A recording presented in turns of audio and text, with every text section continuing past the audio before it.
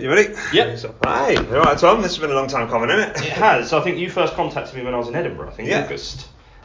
So it's actually nice to finally get to meet you. Yes, let's shake hands. We're shaking hands. Even though no one can actually see that. It is an audio medium, but we have, for the benefit of the tape, we've just shook hands. Yeah, and we're at Just the Tonic in Watford. We are. In the green room, in inverted commas, where there's a mattress on the floor. It's doubling up as someone's bedroom, I think. It has, yeah, and if it's someone's bedroom, it's grim. Yes. It's grim. But yeah,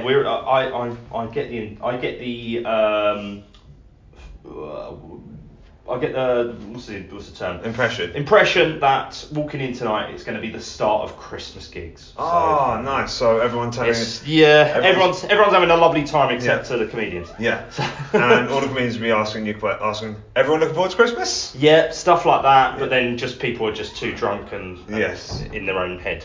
I think last time I was here there was a Christmas do, but they were really well behaved. Oh, that's good. But then it does make you think that's the tight boss who's getting his Christmas do out the way in the second week of November.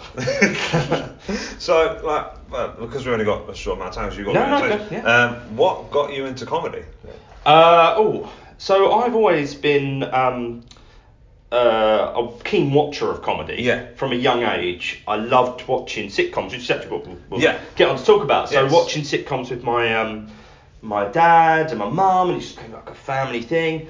And then I just started watching stand-up comedy as well. I was never a massive stand-up fan. I was more of a sitcom fan. Mm-hmm. And then I realised some of my heroes who were in sitcoms were also stand-up comedians. And so I just started watching stand-up comedy, and then just saw a competition, decided to go for it. Really. Which one was it? It was a Toal student competition. So it was in my last year of university, and I saw this competition. I just thought, that's what you do. But then when I got there, I realised that a lot of people had been going for a while. Yeah. So it was a baptism of fire, but I really enjoyed it. So was that did you do well? Did you bomb? What is it like? I did well. Good. Which gave me I bombed later. First one did okay for what it was. Yeah. You know, for the circumstances of it being the first ever gig. It did well. I was happy with it. Yeah. So, because your first one was a competition. Yes. What is your stance on comedy competitions? I'm starting to do them now, and I'm in the middle of them at the minute. I don't know. I don't think they're not the be all and end all. No. You've seen lots of people who have come through and won every competition under the sun, and then they didn't. They obviously. Because you then got to develop into like a 20-minute act or an hour act. You got to turn into a long form or. So they certainly help you get noticed at the start. They give you a nice little boost. Yeah. But there's loads of amazing comedians out there that never got anywhere in competitions. Yes. So, but it's a nice head start. It's a nice boost. But I got to the final of one competition. I got to a few semi-finals. Yeah. I got to the final and placed in one competition. Oh, nice one. The Loaded Laughters back in 2011. Okay. But that was a good one to be in because it was a really good crowd the night of the final, and I managed to get it filmed and put it up as like my show reel kind of thing. So, but they're not the. Which competitions are you entering? I did enter the stand-up club one. Right. They paid £10 to enter. Oh right. Okay. Yeah. Oh. Yeah. Oh yeah. How was that? Do you know what? I did well, but I did 4 minutes 15 seconds instead of the 4 minutes 30, which was the cut-off. Which was Yeah. So if you did under 4 minutes 30, you got disqualified immediately. Oh wow. Okay. But the thing is, I knew I'd rushed the material, so I wasn't really too upset about not placing because I was under the thing. But got laughs. So of course, that's all it's all about. I did Leicester Square New Comedian. Yep. Bombed for the first 2 minutes, and then did alright for the other three, but didn't get through because of the first 2 minutes. If you're looking for purely like stage time, they're good. Great. They're great, because they know and they get a crowd a lot of them. That's right. So if that's what you want, if you want to work at being a better comedian, in fact, I think that's probably.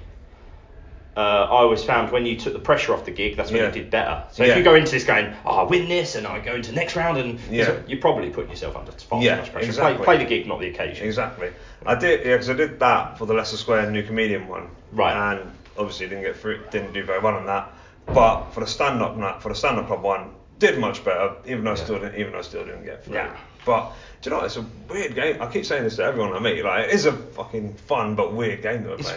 It's very odd to the unsociable hours that it is, and you end up especially when in the early days when you're trying to get 5 minutes together and you spend all day thinking about it, and you're going over it in your head, and it's a very odd hobby that then turned into a career.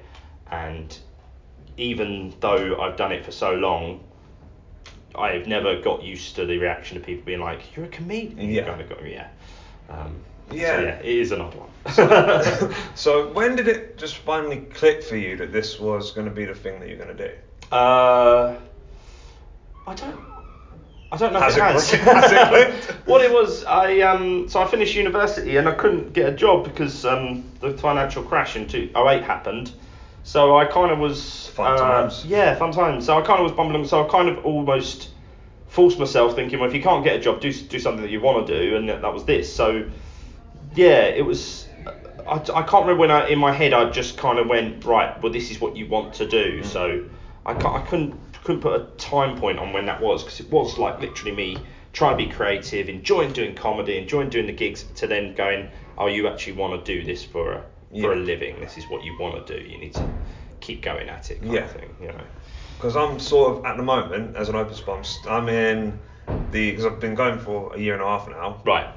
I'm in that bit now where it's sort of starting to bridge from being, even though I'm not getting paid much for it at the moment, it's starting to bridge from just being a hobby to something that I'm actually properly doing on a very, very regular basis. Sure.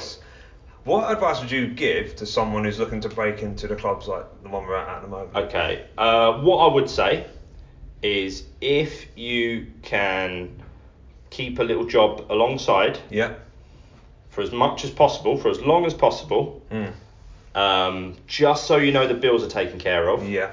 Don't put yourself under pressure of making comedy pay the bills too early, because if it's taken care of, then you can continue to pick any gig that's going. That stage time is the most important thing. Yeah. So if you continue to try and get any gig across the country, and that's the important thing. Once it's become that, you have to do gigs to get money in order to survive, it changes. Yeah. So if you can stave off that position until you're comfortable closing the full-time job down and moving into comedy full-time, don't rush it. Definitely don't rush it, because but like I say, it's a health thing, because sometimes you are running yourself into a ground. I remember like crashing my car on the way to a gig because I was so tired. Really? Yeah. Luckily it was fine. It wasn't that bad. And you're fine as well. And I'm fine. Yeah. Spoiler alert. And so it's that. Yeah. If you can keep things going. Yeah. That pays the bills. Yeah. Doing a comedy, yet still being able to write and turn over material. If you feel you're healthy enough and you can do that, keep that up. Just because I mean, some people don't. Some people think that if they're hungry and they've got no money, and that's helps. Yeah. But for me, I'm like, I wanted the bills taken care of, and then I've just got to a position where it was like financially viable for me to not have to work a part-time job. How did you go from being an open spot to the paid stuff? My agent helped a lot when I got signed. They were really good at getting me gigs, and then out of nowhere, you get into a load of clubs that you've never got into before, and you get money. Nice. It's like, wow, it's like, okay, you get paid. Some people might think this isn't what I've got alongside it is I do a little bit of acting. Yeah. So those little bits of jobs, they help because the money comes in. Okay. So those little bits like that. So it was having someone on my behalf approaching clubs that I hadn't got into before, being able to be like, right, you can go and do this spot, it's X amount of money, and I'm just like, right, okay, blah, blah. And because I still had a day job at that time, I was earning a decent amount, day job and night, and Well, that's what a lot of people don't realise, is that a lot of comics, just because you see them on the TV, doesn't mean that they're not doing other things to keep the bills paid. Of course, yeah. Like Kay Kurd, recently just left his job. I saw that, with the people clapping him down the stairs. In Apple. And yet he was just on Live at the Apollo. Yeah, you just I think a lot of this has been made about like there was that lady that used to be in EastEnders, and people were like pouring scorn on the fact that she went and did a security guard job at B&M, wasn't it? Yeah. But it's all about grafting, you know. People have families, and and it's expensive, to pay that petrol to get to a gig, and to pay that train fare to get to the gig. And in the early days, the fees aren't as good as they will get. Yeah. So you do need to have something that's on. There's no shame in of course not. being able to provide for yourself and other people that might be dependent on you. So it's the way people reacted to that story with scorn, it just makes you. There's a lot of people that just don't actually get the realities of trying to work in the arts when you're from a specific background. We can't all. A lot of people just get handouts and stuff like that. It does happen. Yeah. They get handouts from mum and dad or a trust fund, and I mean, I'm not, those people, I'm not pouring scorn on them. That's their situation. Yeah. But there are just some people that just, the reality is, to have a career in comedy, to have a career in acting, they have to have a day job, and it's not the most glamorous day job, but that's what they do, and those people have my full respect, because I've been there. Yeah. Speaking of which, how was Edinburgh for you? I had a really, really lovely Edinburgh. Yeah. The show was really good. I really enjoyed it. Really enjoyed performing. It was like a really fun thing to have written, but a really personal thing to have written. The audiences were great. I think I had probably, of all the performances, I had one weird one, but the rest of it was really, really nice. Just really enjoyed doing the show. It was quite personal, and it had it had a really nice take-home message, but it was funny as well. There was really sort of good jokes, and what was great is talking to people who have seen each of my Edinburgh shows. The general consensus among my friends and my wife was they all said that they feel that that's my strongest show. Nice. So that's given me a nice kick to think, well, next year I can write an even better show. Yes. That's how it should be. So you're going to do another hour next year? Possibly. At this moment in time, yes, I think. But we'll see. We'll see. It depends on factors. Exactly. But, so where do you think Edinburgh's going as a medium? I don't know. It seemed to revert back to its kind of status quo this year, with a lot of sort of Pleasance acts being nominated. Where a few years ago it seemed that it was getting spread out. A lot of love was getting spread out. Because there was an article, wasn't there, where the guy who listed all of his top favourite shows, and they were all, I think it was from the Telegraph. Oh, and they were all from the Pleasance, Yeah, there's definitely there's a bias, and even if it's an unconscious bias, there's a bias. Even if they go, oh, it just so happens they've been in Pleasance, it's like, well, that's still a bias, like whether you're meant to or not, but I didn't. I saw so many shows, and they were all across the board, and so they weren't centred, and they're all brilliant. But I don't know. With the medium of, obviously, people don't really need Edinburgh. No. To make it, you just look at how many people are coming up through the we're in the internet age, I suppose you say. But for me, what Edinburgh represents, it's a deadline for me to get a new hour together, and that's what I'll always treat. I'll always treat Edinburgh. For me, the healthiest way to treat Edinburgh is, by the end of it, you want to be a better comedian. Yeah, that's it. Some people might not get that, or might not take that. They might go, oh, it's, I need to have X, Y, and Z by the time I come up from Edinburgh, and that's not going to happen. No. Maybe not going to happen. So, I think it can be a long old month. It can be soul destroying, Yeah. I think in terms of myself, where I see Edinburgh going for myself is that I'll continue to go up there and put up shows and just try my best to increase as a comedian. Yeah. Where it's going in terms of because it's so expensive to be up there. I don't know, because every year you think, well, surely people are just not going to come. This year in terms of comedians, they surely, but they still do. We're glutton for punishment, really. Yeah, we are. we are. Yeah. I did the full month with two of my friends this year. And I feel me and a couple of other friends are thinking we're going to do it next year, but we're only going to do it for the week, or that's a nice. week or 2 weeks. That's nice. I do a podcast with my two friends, nice. And we're thinking of doing a week's run of the podcast. Oh, sweet. What's it called? What's the podcast? It's called After All This Time Always, and we've done it 3 times. Did you get the reference? After All This Time Always? No. It's the Harry Potter reference. Ah. It's fine. I should get that. I've read all the books and seen all the films. Oh, really? Yeah. I'm disappointed in you. But we've done 3 live shows and they've all gone really well. We did one last night, and the majority, when we asked the crowd who had listened to the podcast, only 4 people put their hand up. So we were like, all right, well, let's do the show. And so we did the show, and it got like a really, really nice response. Like really, really, like we were all buzzing when we came off stage. Yeah. So much so that I was just like, right, well, we don't need to worry about an Edinburgh show, because the last 2 shows we've done have been very heavily filled with in-jokes, because people were there and listened to the show, and it was fine. But this one last night, we just purely did, it was very instinctive of the 3 of us.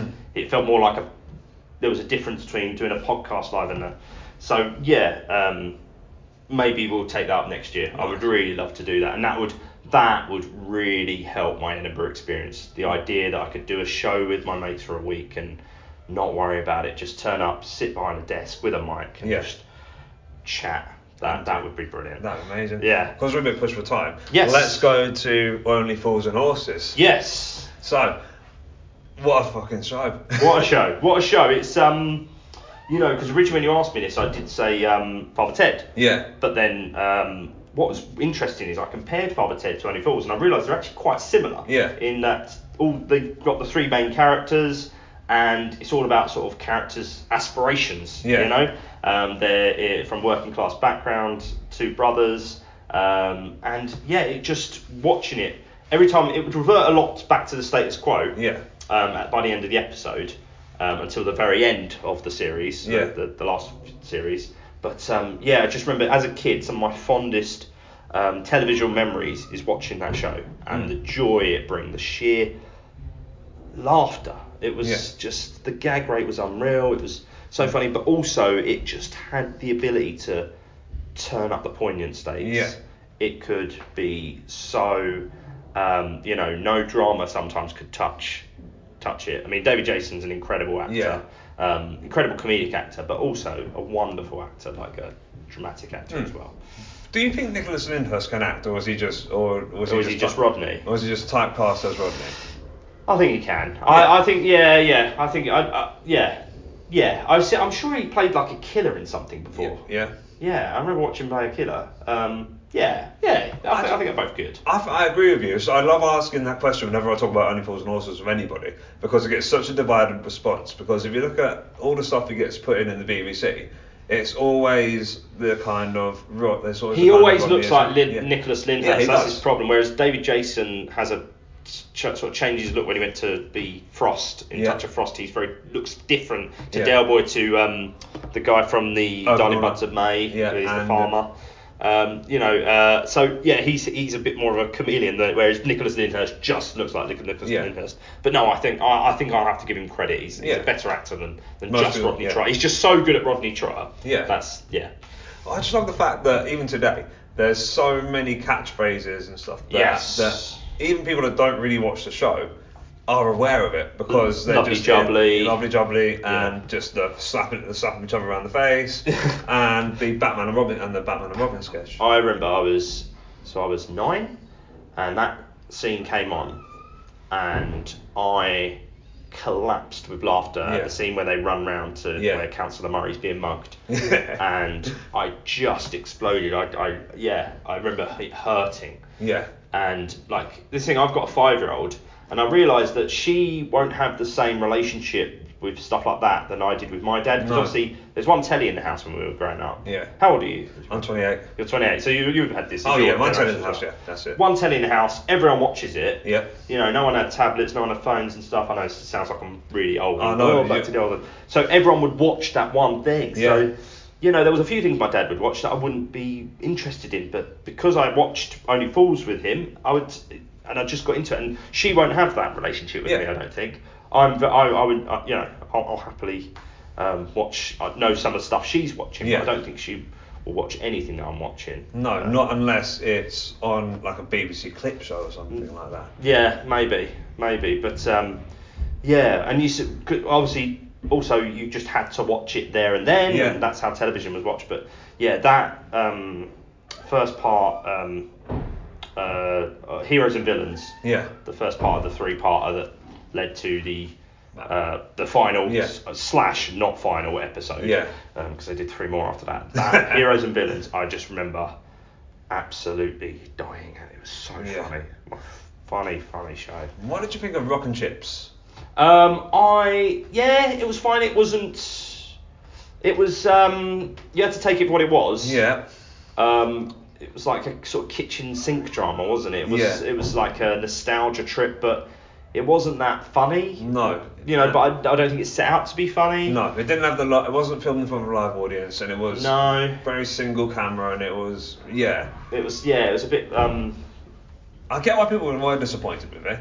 Yeah, but definitely. It was fine. The performances were okay, and the story. It was kind of because it took a story that was in the main show about Delroy and Rodney's mum having an affair with Freddie the Frog. Yeah. Played by Nicholas Lyndhurst, which is obviously a nice little touch. Yeah. But it was just it was fine. It wasn't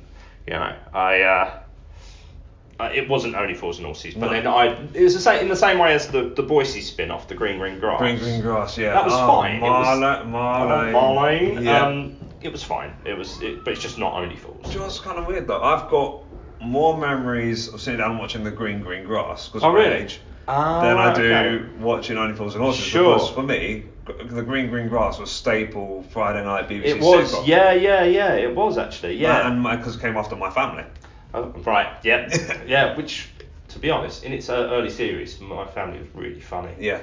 It lost its way like halfway through. Yeah, once it changed the character, changed the cast, it went a bit weird. But then I think it picked up again in the last season. I didn't watch the last season. I'll take your word for it though. John, man, you've obviously got to get on because you've got to MC and stuff. Was it? Yeah. Thanks so much for. Nice, man. Yeah. Where can people find you? I'm on Twitter at Tom Toal. Yeah. At Tom Toal Comedy, sorry. Yeah. On Facebook at Tom Toal Comedy as well. And then I'm on Instagram as Tom Toal. Nice. So go do a gig now to some Christmas folk, I think. Nice, man. Well, good luck with the show tonight. Thank you so much. For the benefit of the tape, we just shook our hands again. Second time. All right. Cheers, Tom. All right.